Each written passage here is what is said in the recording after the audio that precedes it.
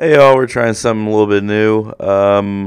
This is what we've been working on the past few months. This is episode 1 of 1982. We hope you all enjoy it. The St. Louis Cardinals are a baseball organization that's been in existence since 1882 when they went by their original name, the St. Louis Brown Stockings. They eventually settled for Cardinals, but not after a 16-year run as the Browns and a 1-year run as the Perfectos. This franchise is 140 years old, or 122 years young if you're going by Cardinals years, and just like anyone who's made it that long, they've seen some shit. This organization is one of the most storied around, but it wasn't easy at first. When St. Louis transitioned to the National League in 1892, they didn't enjoy a winning record until 99, when they were the St. Louis Perfectos. When they became the Cardinals, they spent the 1900s keeping the basement tidy. It wasn't until the 1920s, with the help of Hall of Famers like Jesse Haynes, Jim Bottomley, and Rogers Hornsby, that this organization started to write some good stories. The Cardinals to this day have won a National League leading 11 World Series in their lifetime, each of them memorable in their own right. There was no secret formula to their sustained success. The 1926 squad ended Game 7 pitching at 39-year-old Pete Alexander, who walked Babe Ruth in the ninth, who got thrown out trying to steal second to end the series. The 1940s club won 3 championships through sheer overwhelming firepower. The 2006 Cardinals limped into the playoffs with an 83-78 record, before dispatching 2 division winners in the Padres and Mets, and eventually the 95-win Detroit Tigers. Hold a microscope over each of these teams, and we'll find oddities so minute they're almost miraculous. The 1982 squad won their World Series by adopting an unconventional style. They played a style of baseball that was, at the time, thought to be forgotten. They took advantage of their stadium's expansive outfield and artificial turf to create one of the best defenses for the decade. They hit the least amount of home runs, but won the 5th most amount of games. When they started the decade, they struggled to draw in 1.5 million fans. By the end of the 1980s, they had doubled that attendance. They were called the Runnin' Redbirds, and they won by becoming their manager.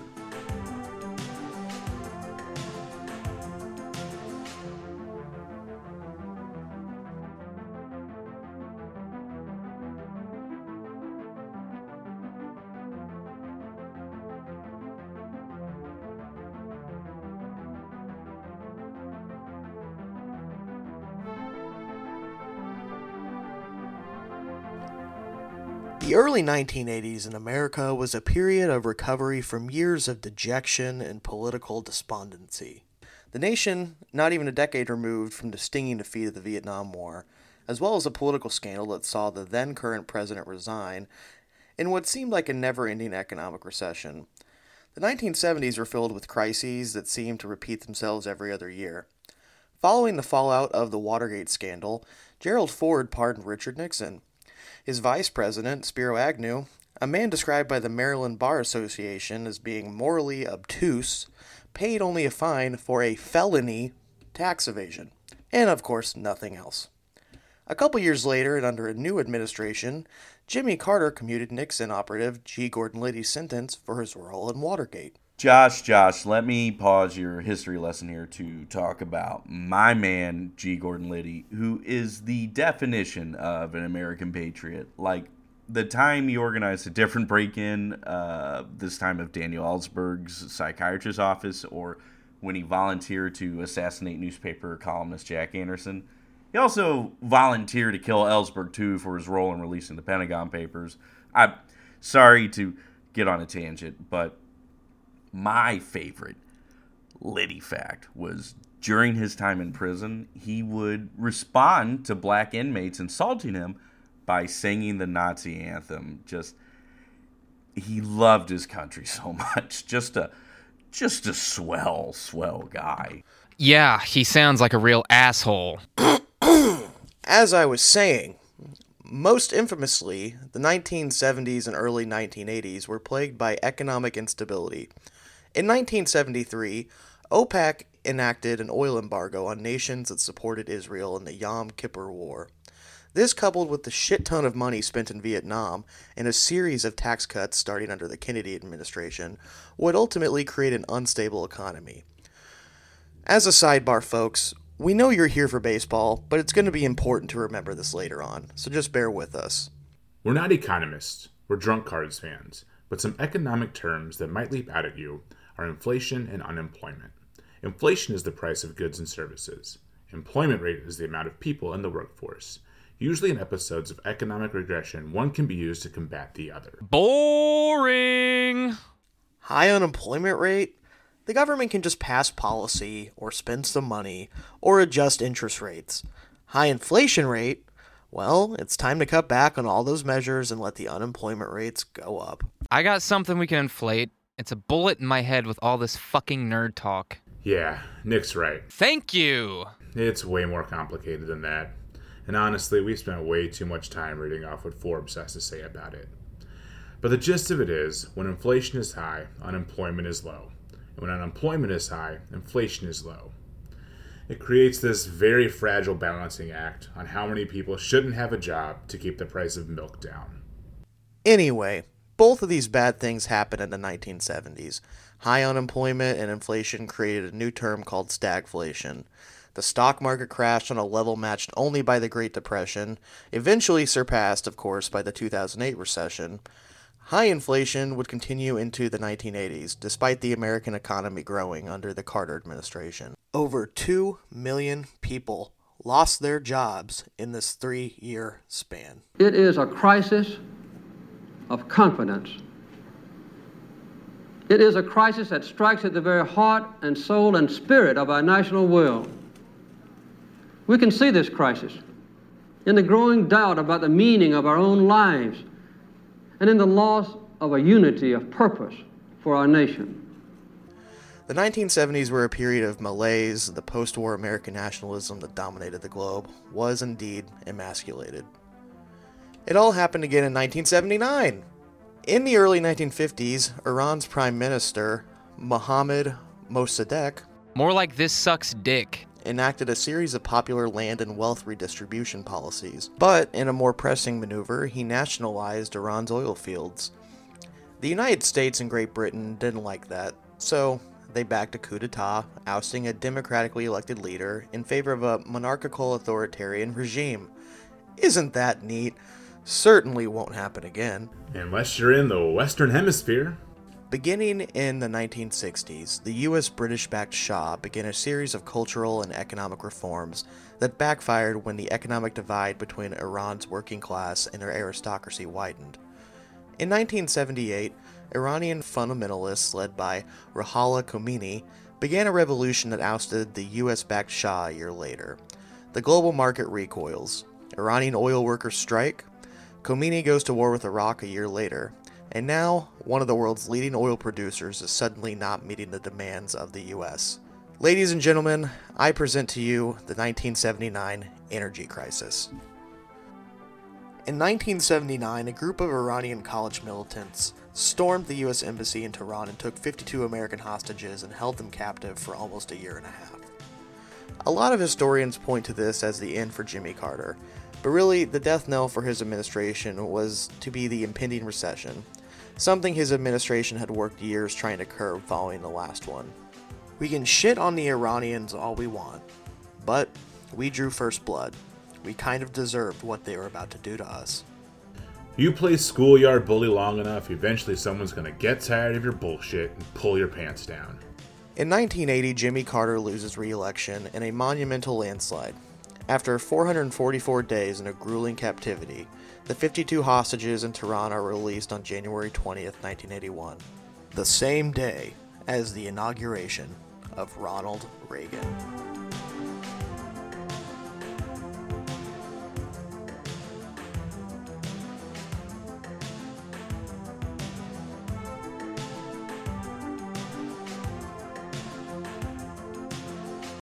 Dorrell Norman Elbert Herzog is quite a character.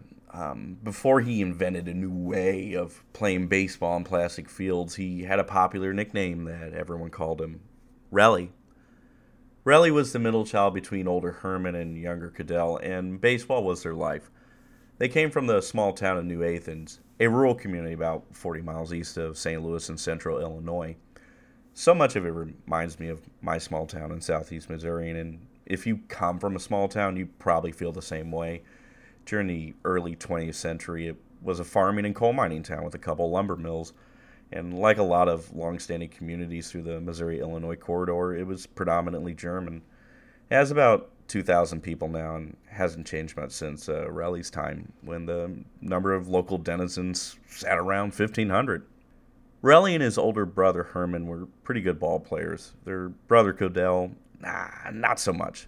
But he was the guy we most relate to, a stats and numbers guy. Just like you. He took one at bat for the high school team where he hit a dribbler back to the pitcher. Just like me. He didn't even run to first. He just went to the dugout and called it a career there. That's a funny guy. Growing up in this part of the country wasn't easy. The boys' parents, Edgar and Leetta Herzog, eked out a living for their sons. Edgar worked at a brewery until it burned down and then took a job as part of a highway crew for the state. His mother worked at a shoe factory. Raleigh described his mom as a very clean and strict woman, so much so that he spent most of his time outside of the house. His dad had the distinction of never missing a day of work at the local brewery and imparted his sons with the wisdom of, be there early and give them a hard day's work, so when it comes to lay someone off, it'll be the other guy. This was a different time. Hard work was a virtue and part of your identity. Raleigh grew up through World War II and graduated high school in post-war America.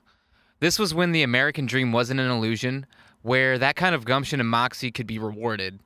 Today's go-getter hustler types sell bullshit crypto and NFTs. They promote MLM schemes and labor exploitation. It's not their fault. They're a feature of today's capitalist system. If it sounds like there's some friction between Raleigh and his dad, there was. The Herzog boys had a hustle for their money. Every morning he'd get up at 6, deliver newspapers. He'd sell bakery goods off of a truck. He dug graves for money and worked at the same brewery as his dad before it burned down. In 1992, an LA Times reporter asked him if he was close to his father, and Raleigh looks pained to answer, almost offensively, "Every kid is close to his father, isn't he?" And then a moment passes, and that feeling that every kid who grew up a little harder than the rest subsides. And he said, "We were poor. Dad drank a lot. Women did the work. He never talked to me. The goddamn Germans are like that. My father only asked me if I needed money when he knew I had it. I supported myself since the 7th grade." Growing up, Raleigh was very talkative with people outside his family. His friends swear he had a great singing voice, and he was known as very good with women through his younger years. One writer described him as a real guy's guy. An expose on him right after he took over GM duties for the California Angels portrays a chatty and lively man. Sure, this piece highlights him rapping off various sexist, racist, and homophobic jokes, but his players loved him, and he signs autographs for fans that come up and talk to him, and then he comments to writer Pat Jordan that all the jokes he makes will hurt his Supreme Court nomination. He's a funny and charismatic guy, and he needed all that growing up. His brother Herman had a speech impediment that undermined his confidence and made him less audacious as Raleigh. It may be one of the reasons why after 1954, his professional career didn't pan out the same as his middle brother's. Raleigh knew he wasn't going to college, and although he reckoned himself a better basketball player, he was obsessed with baseball. On days when he could, he'd hitchhike up to Belleville and take a bus to St. Louis, where he'd pay $1.25 to watch the Redbirds at Sportsman's Park. He was captain of the basketball team his senior year, and although he wasn't a great shooter, he still drew interest for his ball handling and speed from SLU in Illinois. He didn't follow in the path of his brother Herman, a shortstop. Instead, Raleigh was an outfielder, first baseman prototype, who pitched a little too. In his junior year, the 5'8", 130-pound Herzog led the team with a .584 average and took the New Anthem Yellow Jackets to the state championship, where they lost to Granite City 4-1. It's something he never quite got over and would follow him all the way through his managerial career. It's one of the first things he addresses when he finally gets the monkey off his back. Hey Ryan, sorry to interrupt, but quick aside. A lot of what you're getting about the man we'll know as Whitey is thanks to the writers of the St. Louis Post-Dispatch. This piece, for example, was written by Dan O'Neill, who worked for the Post for 32 years. I love Derek Gould. As we get into the season, legendary writer Rick Hummel and the idiosyncratic Neil Russo will bear the lion's share of beat coverage. These guys did exceptional work, and if you like this series, you should really consider subscribing to the Post-Dispatch. Anyway, carry on. Herzog played in the Yankees system but was passed over for a guy named Mickey Mantle. He likes to point out that he got a larger sign-on bonus than Mantle by about $1,000. He was traded and bounced around the league and got real sick in 1963 while playing with the Detroit Tigers, where he called it a career after slashing 151, 303, 226, in 52 games. He didn't play enough games to qualify for a batting title. When asked about his release years later, Herzog said, "We can't all be Mickey Mantle, can we?"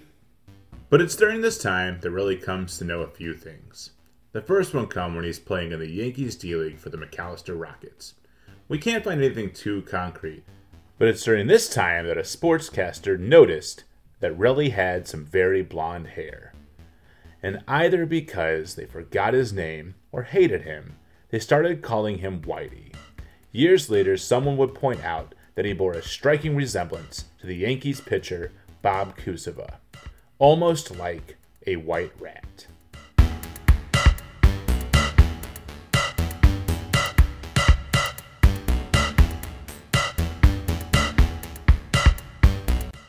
It was before his retirement.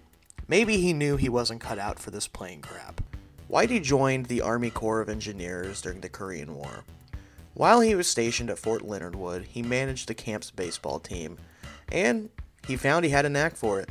During spring training in 1955, legendary Yankees manager Casey Stengel took Whitey under his reign, as if almost sensing he'd become a manager in the future. After he traded him to Washington, Stengel assured him that he'd get back if he had a good year. Unfortunately for Whitey, he didn't. Herzog was offered a job by Kansas City A's owner Charlie Finley in 1964. He pounced on it and became a base coach for the A's in 1965. When Charlie Finley refused to give him a raise, he told them to get their donkey to coach first base and head to New York, where he became the Mets director of player development for the next 6 years. He was Gil Hodges' successor for managing duties whenever he would decide to step down, but Hodges died suddenly of a heart attack, and the job went to Yogi Berra. Of course, Whitey saw it as a snub and took a 2-year contract to manage the Texas Rangers, a team that lost 100 games the previous season. I'm sure it hurt a little bit. Whitey didn't complete his contract with Texas. Hell, he didn't even make it through his first full season. At 47 and 91, he was fired and eventually replaced by Billy Martin. Over in the National League, fucking goofy-ass Yogi Berra led the Mets to an 82-win season in the god-awful NL East and took them to the World Series, where they lost to the Charlie Finleys, now Oakland Athletics, in 7. They did this with players he scouted for them and lost to the team he was a coach on less than a decade ago. Following this, he coached some bases for the Angels before getting a call from the Kansas City Royals in 1975. The Royals had just fired third-year manager Jack McKeon after a 50-46 start that saw them recently come off a 2-10 stretch. The abrasive McKeon had lost the locker room, and Royals GM Joe Burke was looking for someone to fill the void. Burke was GM for the Rangers when he hired Herzog to steer that team, and he too got the boot by the end of September. They were friendly, although by the end of Whitey's tenure, they'd have a way more complicated relationship. Whitey was on the short list that included KC native Hank Bauer, Orioles Billy Hunter, and oh shit, is that Billy Martin? You know, George, as painful as it is, I've had to let a few people go over the years.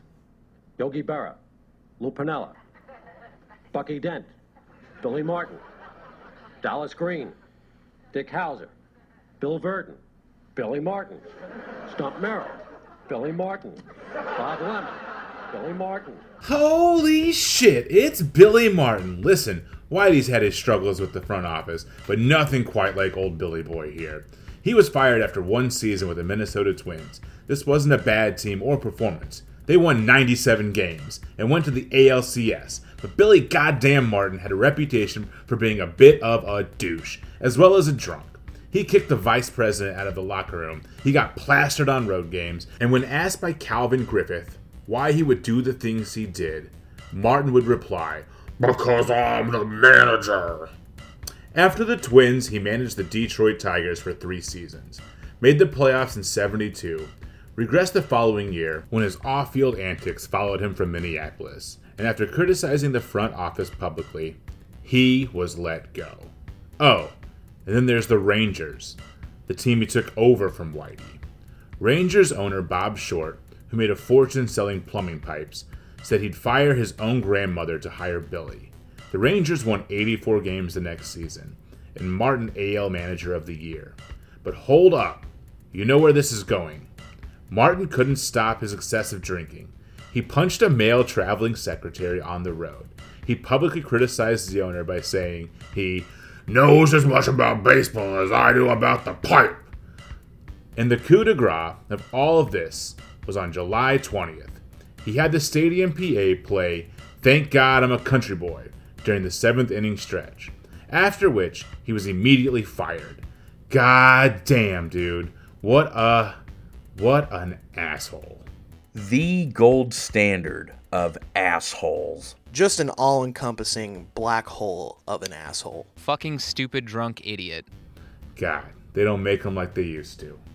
You'll notice a trend here about Whitey if you haven't already. Whitey was the best at everything he did. He routinely touted he was the best manager in the NL, and when pushed back on that, he cited a 1983 players poll that voted him best manager in the National League. His departure from the Mets was a rocky one, but on the way out, he assured he was the best they ever had. He scolded the Rangers team in front office, saying they were the worst excuse for a big league club I ever saw. He demanded the A's pay him more as he thought he was their best coach despite no experience at the time. To be fair, he could back all that up. Finley touted him as his best coach in '65. The Rangers improved, but didn't fare much better under Billy Martin. The players he scouted and developed took the Mets to a World Series win in '69 and an appearance 4 years later. As a GM, he was well respected by scouts and his competitors. Cleveland GM Hank Peters once said, "He don't lie. If you're horse shit, he tells you to your face. He's the best judge of talent I ever saw." Whitey was more sensitive than he let on. Perhaps this was a result of his rougher upbringing and how the undersized outfielder was passed over again and again and came up short in the spur of the moment. Sure, he was defensive, but much to his credit, he often backed it up, and just like in his younger years, he played with a chip on his shoulder. McKean's tenure brought a lot of instability to the Royals clubhouse. While he wasn't the authoritarian like Martin, McKean was said to have been a negative and critical presence. He failed to communicate to his players and take any advice that didn't come from him or his yes men. He didn't get along with the press, even though papers like the Kansas City Star would go out of their way to say he was a competent baseball strategist. He didn't have that leadership quality for a big league club yet. Jack would win a World Series almost 30 years later as a 72-year-old for the Florida Marlins, his only playoff run. And he holds a couple unique distinctions as the only MLB manager with 1,000-plus wins and less than 1,000 losses, and the only manager with 1,000 wins at both the major and minor league level. After feuding with bench and hitting coaches through spring training and well into the season, starting pitcher Steve Busby threatened to quit the team. In July, Jack was let go. This kind of instability would be a lot for anyone. Hank Bauer had been out of the game for over 5 years. Billy Hunter had no managerial experience despite being a third base coach for 14. And we just gave you over 250 words about the shit show express that is Billy Martin. If Joe Burke was going to find a suitable replacement, he'd have to turn to an old familiar friend. It had to be Whitey. Kansas City sports reporters were content with Herzog's pick, who immediately after his hiring said he was going to go hang out with his players. I'm not kidding. He wanted to know his players better and to get a feel for them. He'd go on to write how he wasn't like his friend and colleague Dick Williams, another legendary manager who preferred to present himself as an authority figure. Whitey bonded with all of his players, learning their wives' and kids' names, and he spent more time with his bench players than he did his stars. He took players fishing, he drank beer with them. He really just dudes rock. He would even bet players $1 for hitting the ball in the ground or behind the runner during a hit and run, a technique he deployed even in his first job in Texas. If there's one thing you'll learn about Whitey, is that he's going to come off as a very complicated and sometimes contradictory man. He'll develop this opinion that baseball has been made worse by greedy players and agents, that money has ruined the relationship between players and managers, and especially fans. But his one constant, the one principle he won't compromise over about the game, is that baseball is about people. At the time, Whitey's assessment of the Royals was that they were a good but inconsistent hitting team. solid defensively, shaky pitching, but elite speed. He saw potential with this squad, but he saw a lot of potential in the stadium they played in because it had AstroTurf. The use of Whitey Ball is credited by baseball writer Bill James as being one of the most impactful strategies to affect baseball. Today, only 5 teams have fake grass of some sort, but during the 1970s, 11 teams had turf fields, with the 12th joining in 1982 with the opening of the Twins' new stadium. The first use of it came in 1965 at, well, you guessed it, the Astrodome. The product mirrors a lot of the anguish from the 1970s we mentioned. It was cheap, easy to deploy, but most of all, it was multi-purpose. A lot of stadiums that sprang up in the 1970s and 80s were also home to football teams, and a lot of these teams were in the National League. By 1982, 8 of the 12 teams that had AstroTurf resided in the NL. It's in Kansas City that Whitey begins developing this new technique to play to the Royals' spacious outfield and their fake-ass grass. By 1982, he'll have perfected it. Constructing a team like that was simple in his eyes. Speed and patience. Speed to cover alleys, steal bases on the turf, and take the initiative on balls in play. In addition to speedy fielders and aggressive base running, Whitey also believed in the idea of a super bullpen. And lefty-righty matchups, not entirely unheard of for his time, but rarely did a manager play the matchup game quite as aggressively as the White Rat. After taking over from McKeon and getting a knack for his crew, the Whitey-led Royals won 15 of their next 20. In typical Whitey fashion, he stepped on a few toes by benching fan favorite Cookie Rojas, but in his place he started the rookie Frank White, who by the end of his 18-year career in Kansas City would play in 2,324 games, second most in franchise history behind teammate George Brett. In fact, the top 5 Royals in games played were all teammates during Whitey's era, a true testament of loyalty. With a new sense of pride, these Royals almost willed themselves back into division contention against the mighty Oakland A's. But that 11-game deficit at the end of McKeon's tenure was too much for this red-hot ball club. Whitey turned Kansas City into a juggernaut. In '76, they hit nearly as many triples as they did home runs. They also stole the second most bases in the AL with 218. Their team ERA ranked second in the AL. Relievers Mark Littell and Steve Mingori led a bullpen that posted 35 saves. At the end of the '76 season, they had won 90 games and the AL West crown. One of his contract stipulations was a $50,000 bonus if the Royals drew over 2 million fans, something Whitey coerced Burke into writing into his contract. And while the Rat will tell you he hit that number every season, the truth was about half. Nevertheless, attendance went from 1.15 million in 1975 to 1.68 in '76. And by 1978, Whitey was clearing 2 million with ease. This '76 squad, led by not a single hitter with 20 home runs, had a date against the '97-win New York Yankees, who were managed by... Oh, not this asshole again. You guessed it. The New York Yankees were managed by Billy fucking Martin. Sports are not as simple as good versus evil. Rarely is something easy as a righteous cause as reified in a sport so heavily based on luck. Perhaps Billy Martin is Whitey Herzog's mortal enemy, his arch rival. He took his job once and nearly did again. The Bronx Bombers had the second best offense and best pitching staff in the American League. They were led by Thurman Munson as MVP season and last year's Cy Young runner-up Catfish Hunter. They wrapped up their division so early in September that not even a 4-game sweep to the second-place Baltimore Orioles could worry them. The Royals had no MVPs or Cy Young winners. They could steal but had to manufacture their runs. They led the AL with 71 sac flies, their first baseman John Mayberry leading the way with 12.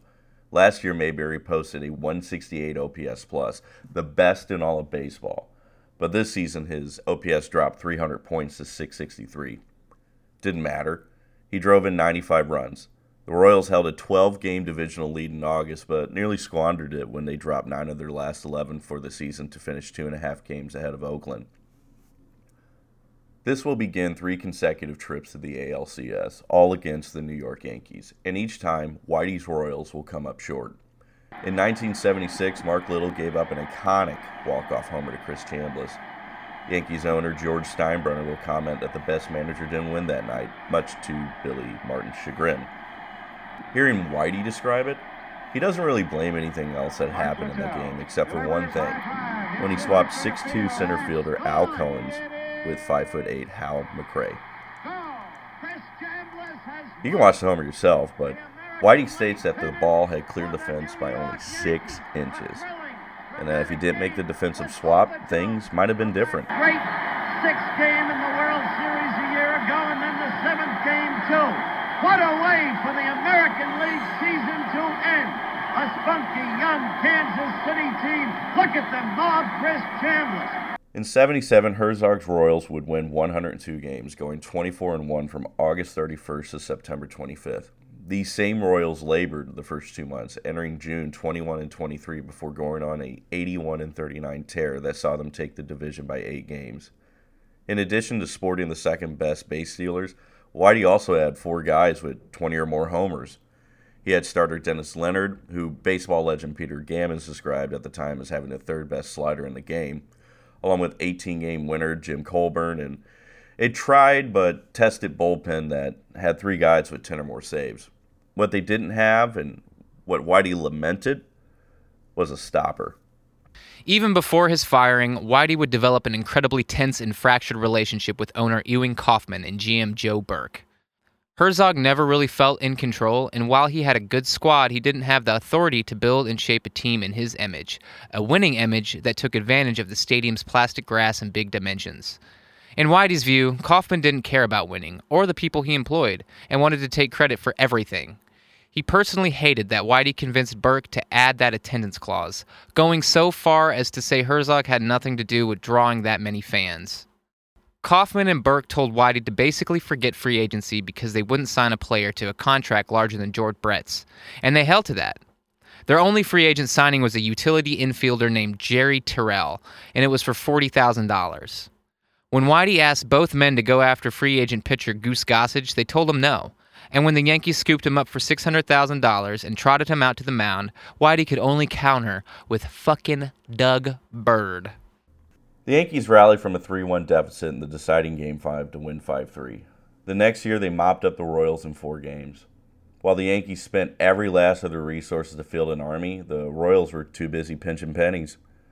Whitey described it as going into a duel without a musket.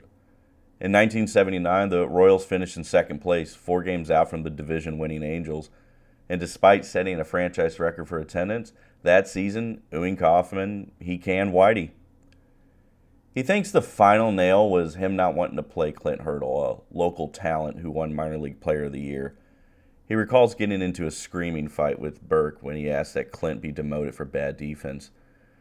The death knell came sooner, honestly. The Burkes and Kauffmans, they had a different philosophy than Whitey, one that centered around money, egoism, and frugality. In Herzog's mind, they weren't about people. The most important part. During the 1980s, there was a sort of reconciliation with baseball's connection to drugs in the 70s and 80s. In 85, in exchange for immunity, numerous current and former Pittsburgh Pirates players, along with others, testified about their struggles with amphetamines and cocaine. Whitey managed a lot of these guys, like Darrell Porter and Willie Wilson. When he went to Burke and Kauffman to try and get help for the situation, they called him a liar and kicked him out of their office. He was gone the minute he started. Whitey would later say that when Burke was on his deathbed, he'd tell him that he was right about a lot of things, especially Clint Hurdle.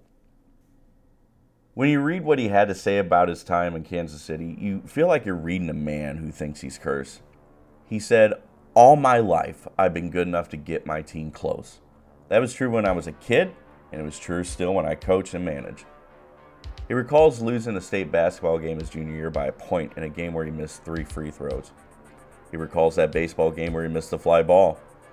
He brings up swapping out McRae in 76 or letting Larry Gura stay in too long in 77.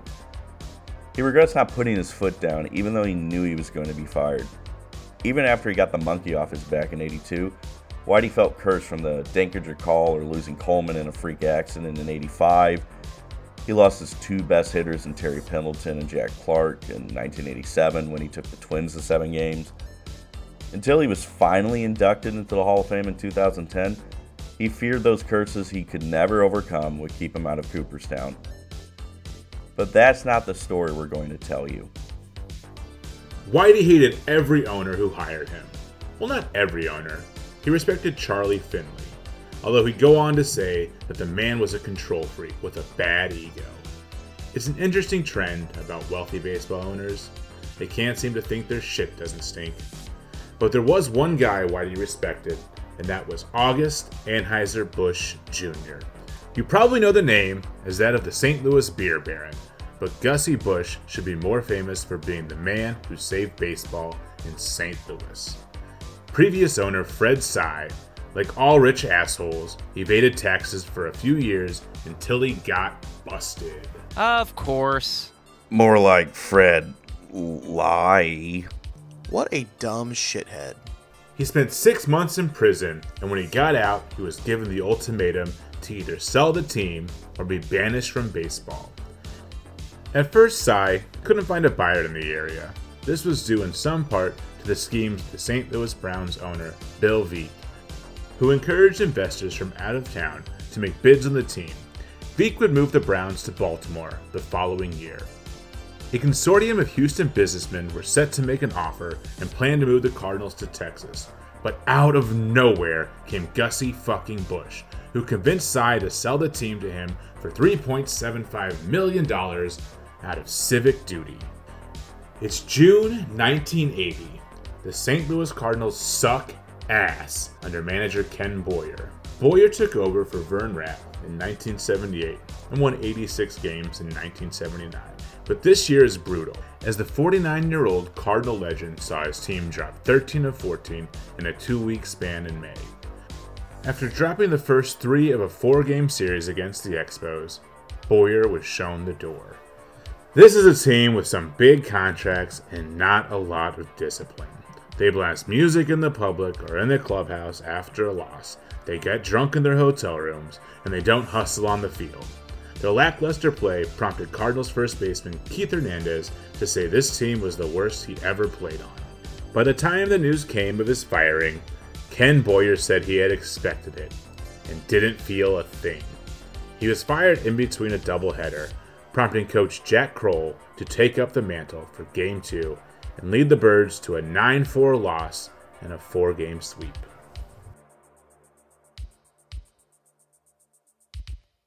Gussie Busch had a reputation for only offering 1-year deals to his managers. Whitey saw a lot of himself in the 81-year-old beer magnate, saying they both were a couple of square-headed, no-bullshit Midwestern Germans. He said Busch loved testing people to see what kind of mettle they had, and if he liked you, he would trust you with his life. In the years to come, Whitey would hold Gussie in high esteem, and when the old man died in 1990, it kind of zapped Herzog's love for the game. Busch's offer was 1 year for $100,000. Far less money than Whitey was making in KC.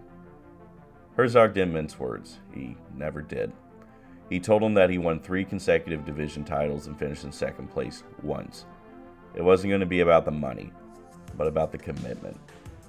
He told Gussie Busch, "Thanks for the offer, but I'm not signing any more 1-year contracts." He shook his head and headed for the exit. But Gussie Busch, he wouldn't let Whitey walk. Just like he wouldn't let the Cardinals walk. As he would say later in the week, he was impressed by this very opinionated, hard-headed Dutchman, and that Whitey was his type of manager, no argument. He told Whitey to stop and sit down. He said, "The damn players get 5-year contracts. You can get a 3-year, you son of a bitch."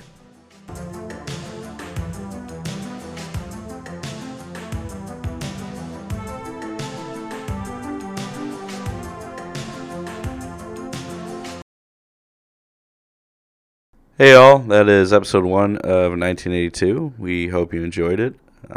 We'll be covering more in the future. Next couple weeks we should have another episode out for you if you enjoyed this series. We'll cover a few more topics like Andy Messersmith, Curt Flood, the tenure of Bowie Kuhn as commissioner of baseball, as well as drugs in the 1970s and 80s. We'll also examine the first term underneath Ronald Reagan and the moves Whitey made when he was promoted to GM, how he built his team and made some controversial trades to go along with it. And then eventually, month by month for the whole season, all the way up until the World Series. If you like this, please go to our website, The Worst Blog in Baseball, read some of our stuff. Follow us on Twitter, and obviously go to our Patreon and give us money if you feel like you'd like to buy us a cup of coffee. Thank you for listening. We love you all.